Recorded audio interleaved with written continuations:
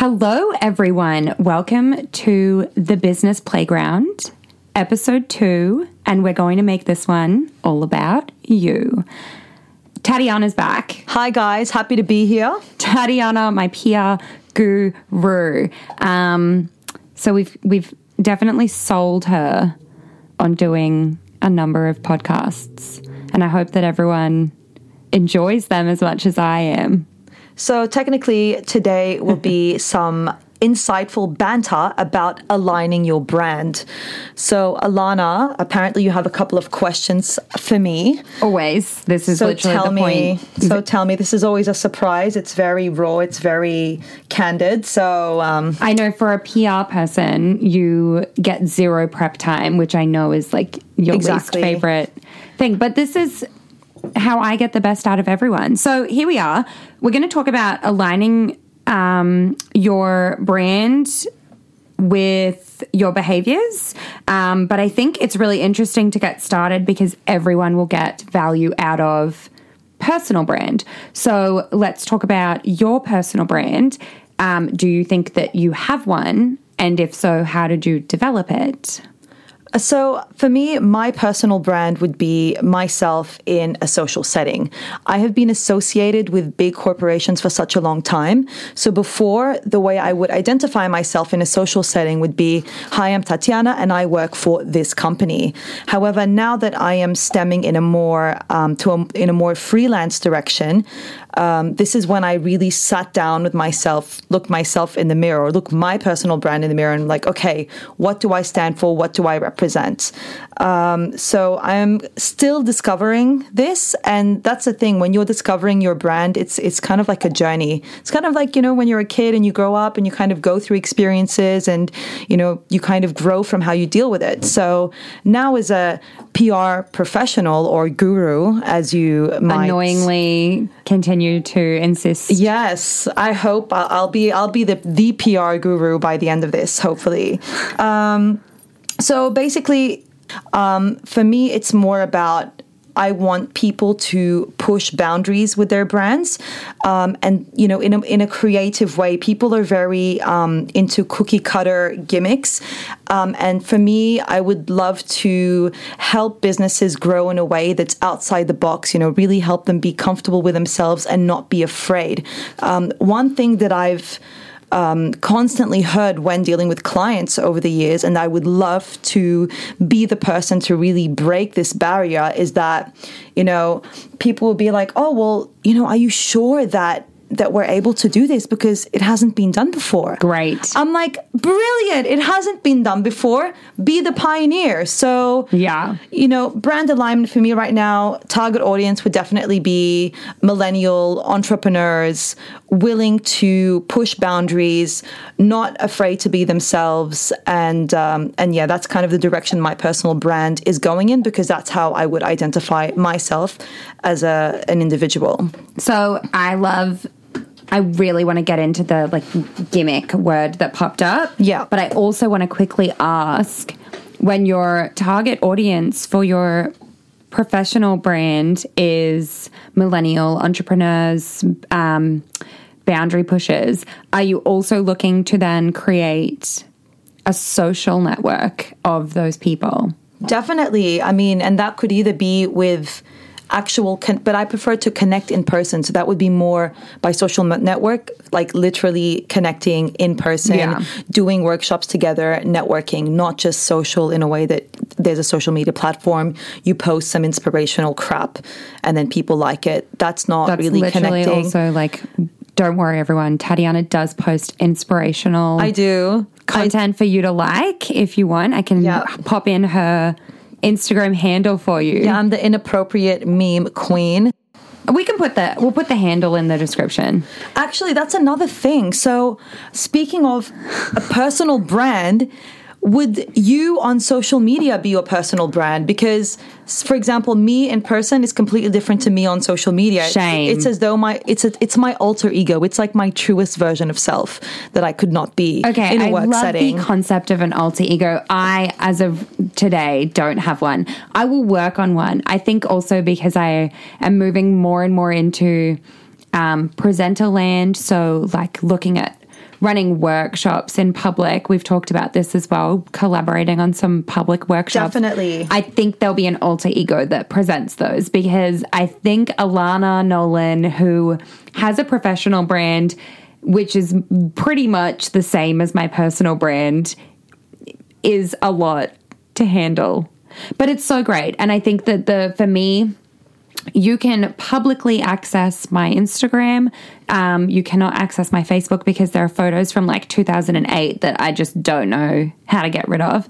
And they're so ugly. But anyway, that's fine. But I post stories of my behind the scenes activities on my personal Instagram, and it's absolutely fine for me if my clients see that. It's absolutely fine for me that people on my Instagram are my clients. Like, that's the transition, and they know exactly what they're getting when they meet me. And in fact, I'm the crazy, fun, different, kind of intellectual, sometimes when the time is right, person that they're looking for to change whatever is going on in their organization. So it is consistent, right? Like, obviously, I'm completely unprofessional on my personal page. I'm running down the street. I'm dancing in the car, like whatever I feel like doing. But the representation is so authentic. I guess that's really the only way I've developed my brand. I have zero PR, zero marketing skill. So what you see is really all I can generate from myself. Okay, and just a question for you. How many social platforms do you have right now? I have Instagram, Facebook, and an inactive LinkedIn account. Okay, and are they all, so that it's just you? You don't have a business page right now? Just so whoever's listening, if they want to follow you, what's your Insta handle? So my Insta handle is a haute mess, Haute. As in hot couture. It's like a hot mess, but a little bit classier. Lovely. It's just a fun game. There is an Instagram coming for the business, because I think that whilst I don't see it directly relating to what we do, posting content, I don't know. We may end up just stealing your inspirational crap. I think it's good to be connected, and from what we're doing with the podcast and my own personal brand, kind of looking to change mindsets and create the permission for people to start purposeful businesses, or change their business from being conventional to being more authentic and purposeful.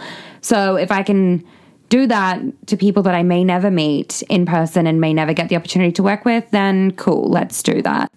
Okay, so just on that topic, so you're perfectly fine with your potential clients or current clients viewing your stories just because it's more authentic. Yeah. And you, say, for example, if you were to collaborate with someone and they're doing something completely obscene on their social media, would that stop you from doing business with them? Are you asking because you want to collaborate on this podcast with me? No. Are you public? Are people seeing your Instagram? No, I'm just asking because I have, for example, been to a job interview where this person screenshotted all of my Instagram pictures, captions that they found inappropriate, and she just totally bashed my Instagram page and was like, how do you think people would perceive you? And that really I mean, it didn't hurt me in a way because I don't really care, but what this person thought of me anyway. But it just like, shook you a little bit. It just shook me. It's like, really? So you're not going to do business with me? I'm so skillful, but you're going to judge me based on my social page. And that's why I asked you, would that really... I think, when you're looking at global consulting firms and global marketing agencies, sure, they have the world's most outdated HR approach, and we can talk about that another time. For sure. I think for me, I'm working in such a way that's bespoke and agile and unique already. You're not coming to me for a conventional, white collared shirt, suit, male, pale and stale way of doing business. We're done with that, right? So if you want normal, you're going to get normal, and then it's going to produce normal results or no results because it'll just maintain the same as it is currently.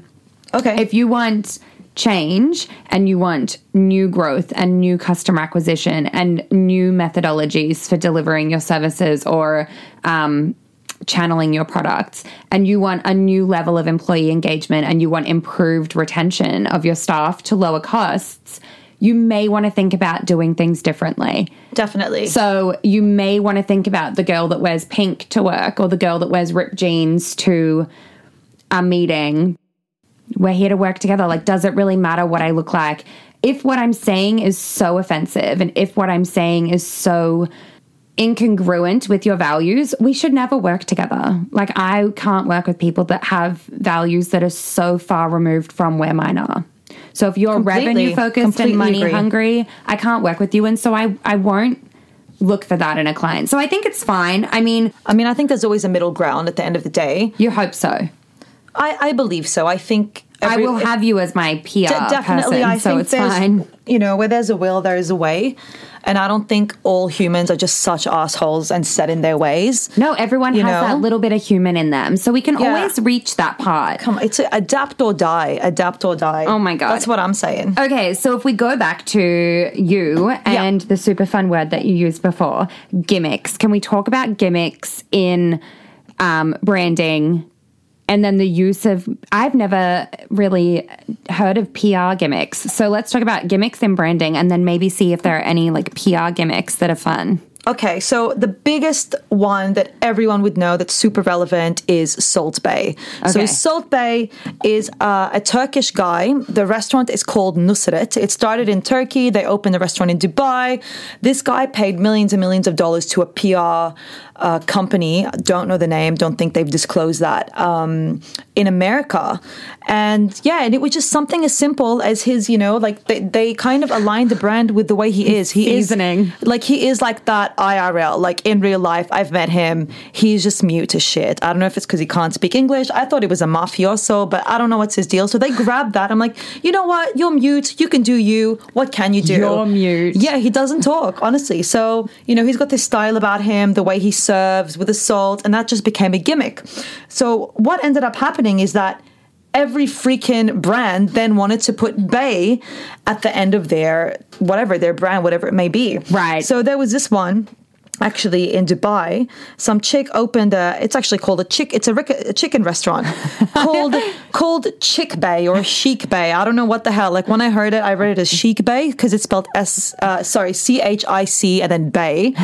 Anyways, I'm just looking him up. Oh, it's permanently closed. Would you look at that? So that was not very sustainable at all.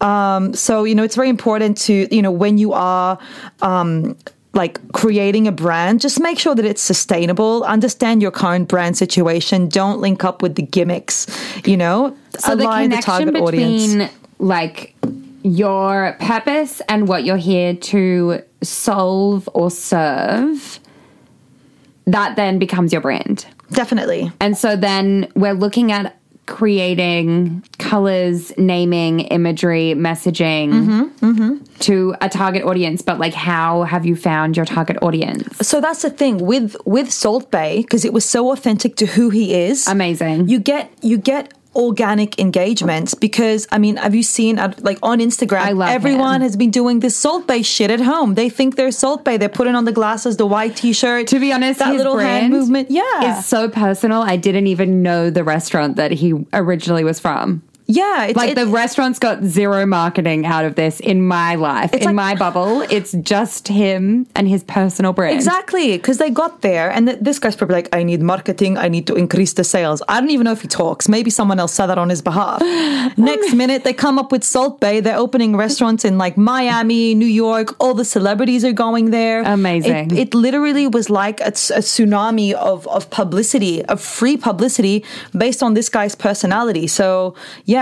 So how do we create longevity for this brand? Because if you've mass capitalized, so they've laid out all of this capital to start 4 new locations in 1 month or 6 months or a year, whatever it is, are we riding off an Instagram 15 minutes of fame?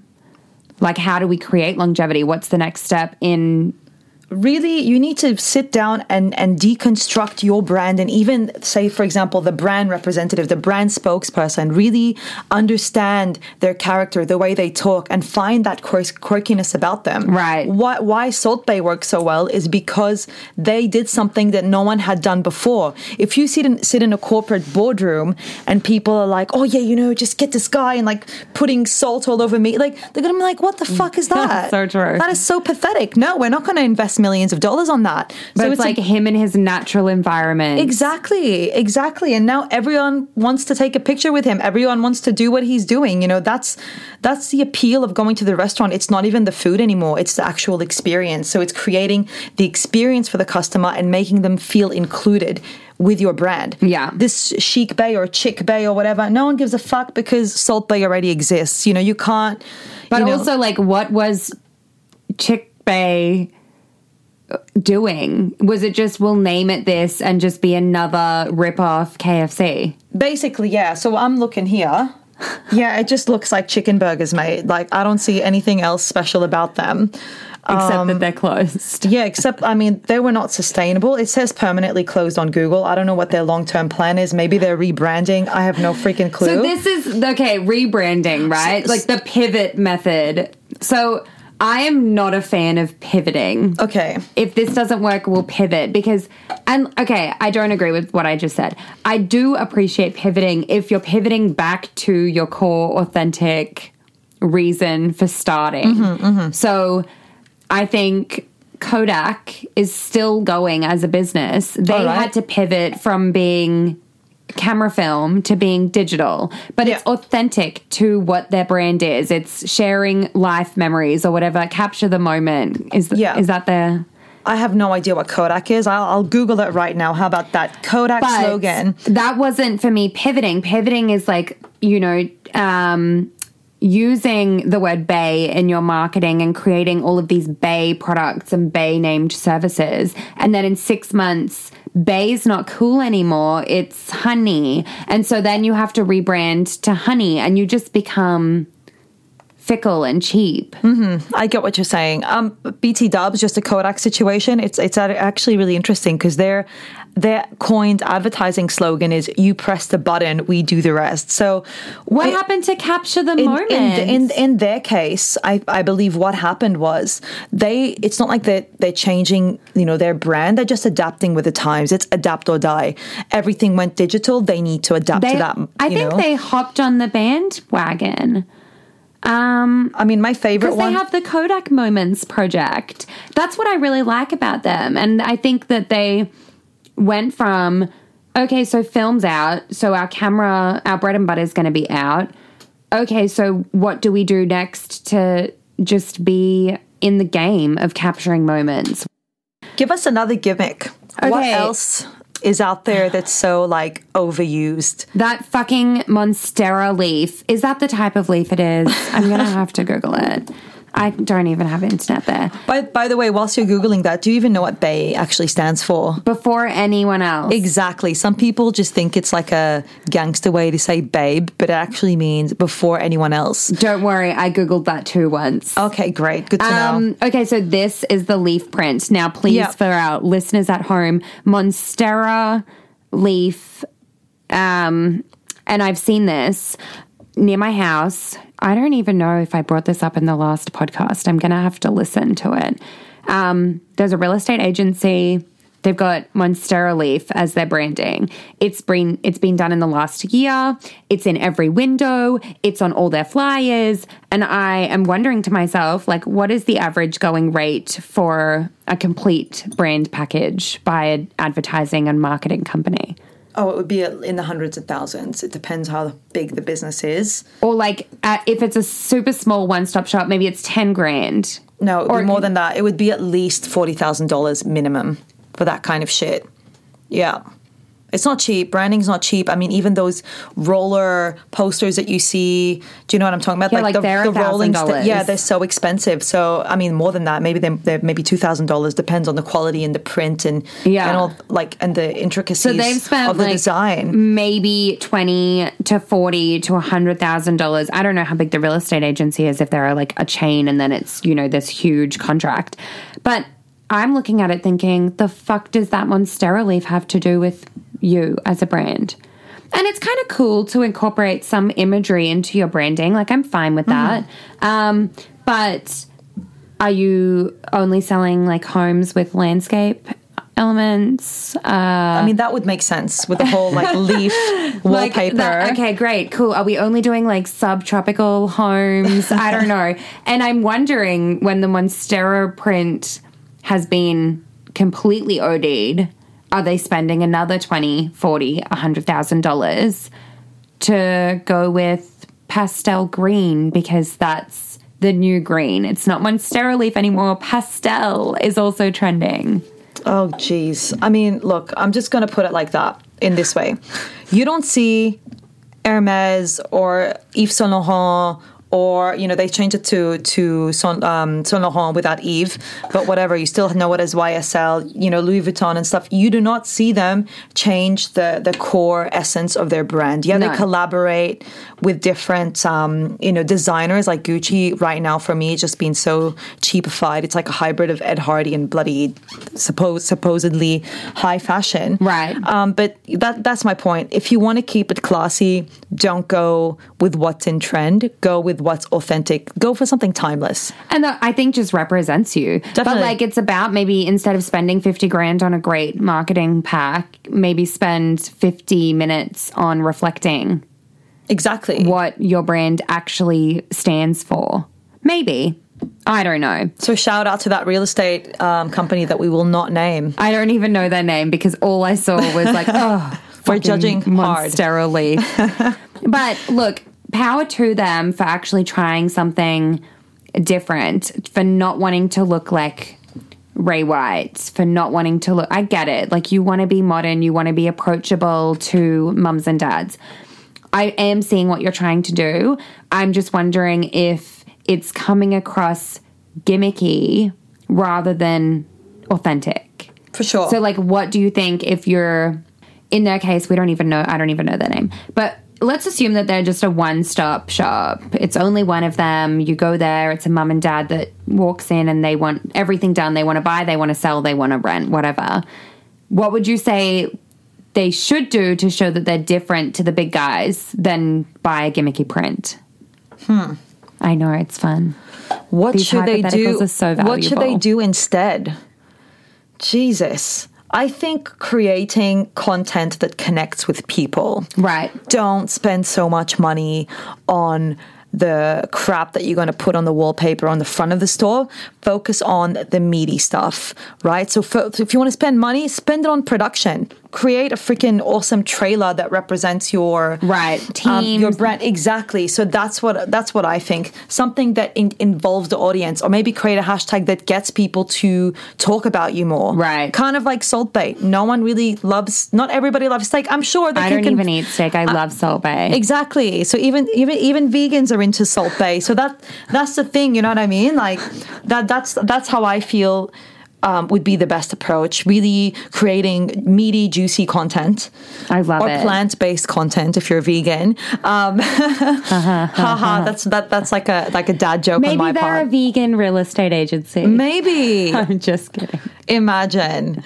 So yeah, that's how I think would be the best strategy if you want to get sales, if you want to connect with people, create that juicy content. So let's just assume then, if we have someone listening who maybe is just like you and just like me, ex-corporate, maybe like the step behind me, ex-corporate, really unsure how they want to go in their career, whether they want to work in small business, whether they want to maybe go back to big corporate, but don't want to lose sight of themselves again. Like, I'm hearing this a lot. I don't even know who I am because all I've done is attach myself to this brand and not my brand. What is my brand? Totally get it. So what are the types of questions that we would ask them, or ask ourselves? If you want to do this, listeners, ask yourselves, to develop what our brand is. As like Alana, we were talking about earlier, is first of all, like, how would you introduce yourself in a social setting? So good. How would you introduce yourself? So, you know, what do you do?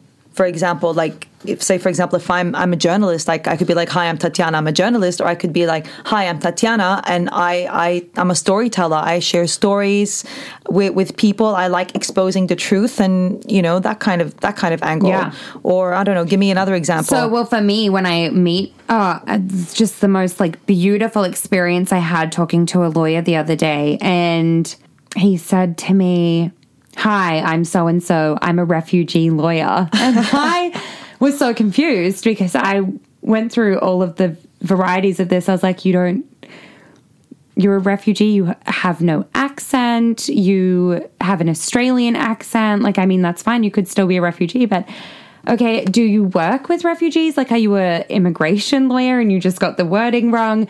But no, he was trying to identify himself as being like kicked out of legal world. I don't know. Anyway, it was a little bit confusing, and the way that he said it was a little bit uncertain. So he workshopped this a little bit further. And the messaging that actually came out was about connecting with people and caring about people and wanting to protect people from things they don't know about. And for you to say that that's what you do instead of saying I'm a lawyer, which people almost immediately screw their nose up at, was so powerful. For me, I can say, hi, I'm Alana. I'm a business consultant. And people go, delightful. In Mandarin or Cantonese, Korean, because I don't really fucking know what you're saying anyway. Like, what is a business consultant? It could literally be from here to Norway. Exactly. So instead, I would say, hi, I'm Alana. I work with business owners to prepare them for growth in various ways. It can be creating meaningful goals together. It can be mobilizing staff to feel excited about achieving those goals. It can be changing how we communicate with our customers to create the right experience for acquisition. But that sounds like something you can understand. I do it because I love it. I want people to grow. I want people to have meaning. So it's basically identifying what you do and the purpose behind why you are doing it. And that's how you really align on what your brand messaging would be. Right. So, I mean, what if you didn't like the job that you were in? Or didn't like the business that you had started? Maybe you inherited a family business. Because I also, am mindful that there are people that may eventually listen to us that are just trying to find what their career will be. So how do I know what my purpose is? I mean, this goes back to last week's episode, but I think now that we're doing like this deeper questioning process, what are the questions you've asked yourself? So, I mean, one thing would be if money, was no object, what would I do? Right. But obviously not just like, oh yeah, go spend millions and chill in the Bahamas or go travel everywhere. But, if money wasn't an issue, what would I do? Yeah. So, that really made me evaluate, okay, this is what I actually enjoy doing and what I would do for free. Or what would you pay to do? Oh, that's another thing. Like, that's so interesting because we really don't often put our money where our mouth is. No, but then again, like, did we not pay for our college degrees, our university degrees? Well, I'm currently paying for mine. Exactly. Still. Yeah. Hex. We love you. Anyway. I think like I would voluntarily pay, like I voluntarily pay to go educate myself on professional development, speaking, and I pay to go and just sit there and maybe meet people that also pay to go. So I kind of knew I had an inkling for this organizational behavior, human behavior, mindset, connectedness. What are some other questions? So another question would be, say, and I encountered this when I was in a full-time job that I wasn't particularly fond of or in love with, with what I was doing, was what in your job gives you the most joy. So that and also, what do you do in your spare time outside of that work routine? What do you go out of your way to do that excites you? So say, for example, I was working in a marketing role, very corporate, any chance that I would get in my spare time, let's just put exercise and all of that kind of stuff aside, would be production. So I would meet up with my friend who's like a video producer, and we would just do photo shoots, and we'd take like crazy outside the box pictures. And that would get, you know, for me, like that would be my highlight of the week. Cause I'm like, okay, I've got my job, I've got my money, I've done my, you know, like my exercise and my health kind of related like activities, and this is what inspires me. Right. So maybe look at that, and that's a sign, okay, I should pursue this. Where you spend your time, where you spend your money. I also think it's really interesting what you talk about. So I know for me, I've transitioned away from a lot of friends because the more I was spending my time doing what I loved, which is business and growth and mindset and blah, blah, blah. We all know this, Alana. The less interesting I was to the old people I used to hang out with before I kept learning all of this stuff. Okay. So I would go to social events with certain people from, say, my university group of friends, and they all studied law, so they loved drinking and letting loose because they hated their day-to-day. And I would be like, oh, great idea. Let's hash out ideas. Let's talk about, you know, what positive behaviors are you implementing in your life right now? Yeah, man. And no one was having a bar of it. So I realized, like, is it because they were drunk though, or like they're probably shit-faced? You know, I don't think they're looking for inspo. No, I don't think that they were drunk at that point. If they were drunk, I would probably have been like closely following them, and probably not coherent enough to have that convo. But if you're at a semi-casual function, I notice what I live to talk about, what I get excited to talk about and won't stop talking about. Yeah, that's a pretty good sign. Yeah, for sure. So if you're working at a fish and chip shop and you just keep talking about yoga, then you really need to deviate your path. I mean, this is a very, you know, far-fetched juxtaposition. It's so true. You could do both. I mean, you could. I'm not saying, like, I was multitasking. Yoga and fish and chip shops have flexible hours. I mean, for sure. But I've known people, for example, that, you know, have done a complete, like, I don't even know if it's a 180 or a 360, whatever you want to call it, where they're working in a very, like, corporate job, and then they just become, like, a yogi, and then just start doing yoga workshops I feel like that's all over the world. Very common turnaround. But for me, I think that is almost step one of someone finding their purpose. Now, a lot of people are born to be yogis, and I am in love with them. Like, I avidly practice yoga. I live and breathe the benefits of yoga. But when I see someone leave a heavily stressful, highly strung out corporate role and go to Bali and do a yoga teacher training course, my first question is, like, that's a big swing on the pendulum. So imagine your life is a pendulum and you've got super stressed at one end. If you get all the way to where it's like it can't go any higher on that pendulum and you let go, how far does it swing the other direction? It'll swing all the way to Zen town. You're a Buddhist, you're doing all of that. But eventually the pendulum kind of slows down and comes to this middle ground. And I think a lot of yogis end up coming back to something a little more between their two lives. Okay, so how do we reach that, you know? Without the swing? Yeah, just a moderate swing, not like the full-blown. And this is something that's like super important in life, the balancing out our reactions to things so that they are kind of just that moderate. You can keep track of them. You don't have to reinvent yourself. You don't have to have a mental breakdown. You don't have to join an ashram, like moderating your emotions, I guess, or processing the things that are going on in your life.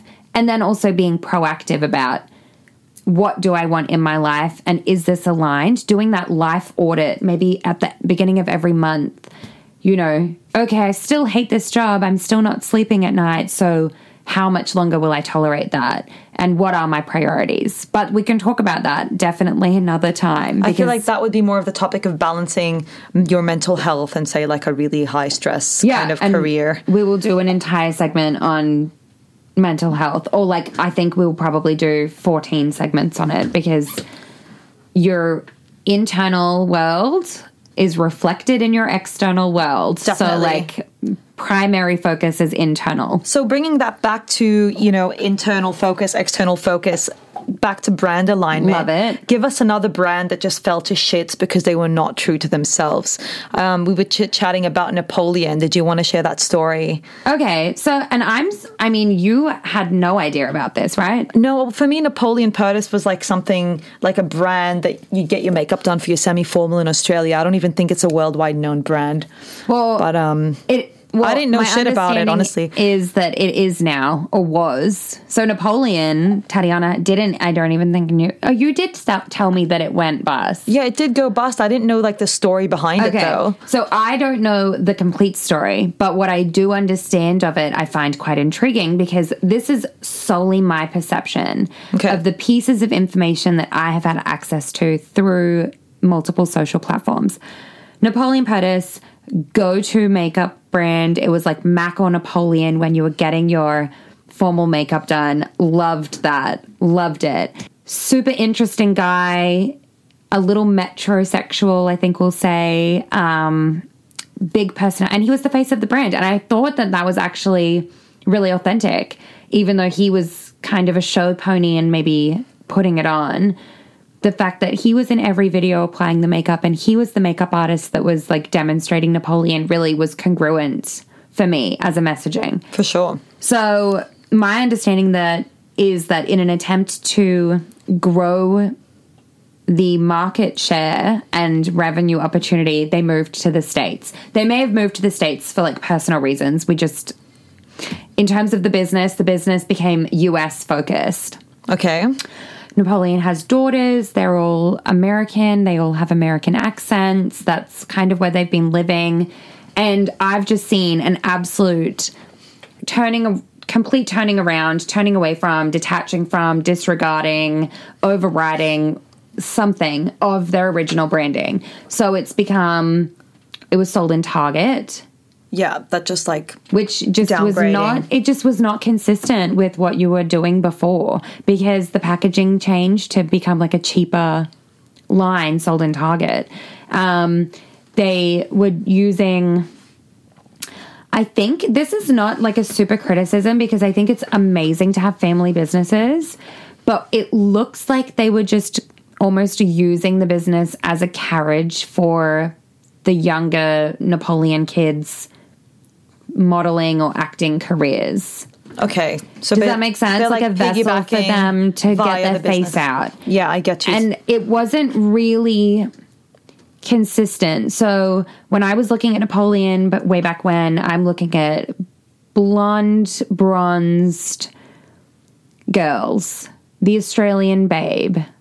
And I remember that they had really flashy eyeshadows as well, like great, kind of like aqua kind of vibes. So that's kind of gone. We don't recognize anything. I'm not seeing any Napoleon in Australia anymore, which I think is almost like a real shame because you're just discrediting your roots, which Australians are the first to cut you down. The minute you turn your back on Australia, it's like, definitely, you're done. We're done with you on a personal and a business brand sense.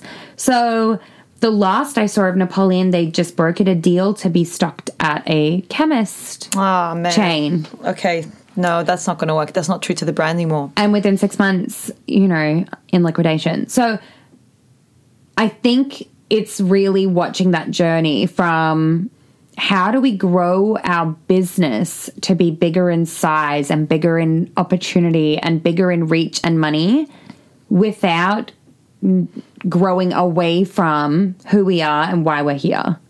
And that goes back to what I spoke about in the previous podcast, which is building the foundation, making sure you do have that message house intact. Yeah. But do you audit your message house? Definitely. But like, look at Kodak. They definitely needed some freaking remessaging there. You know what I mean? Because that was a complete change in the photography industry altogether. So they have to. So it depends on the nature of your business. But every year you should do an audit.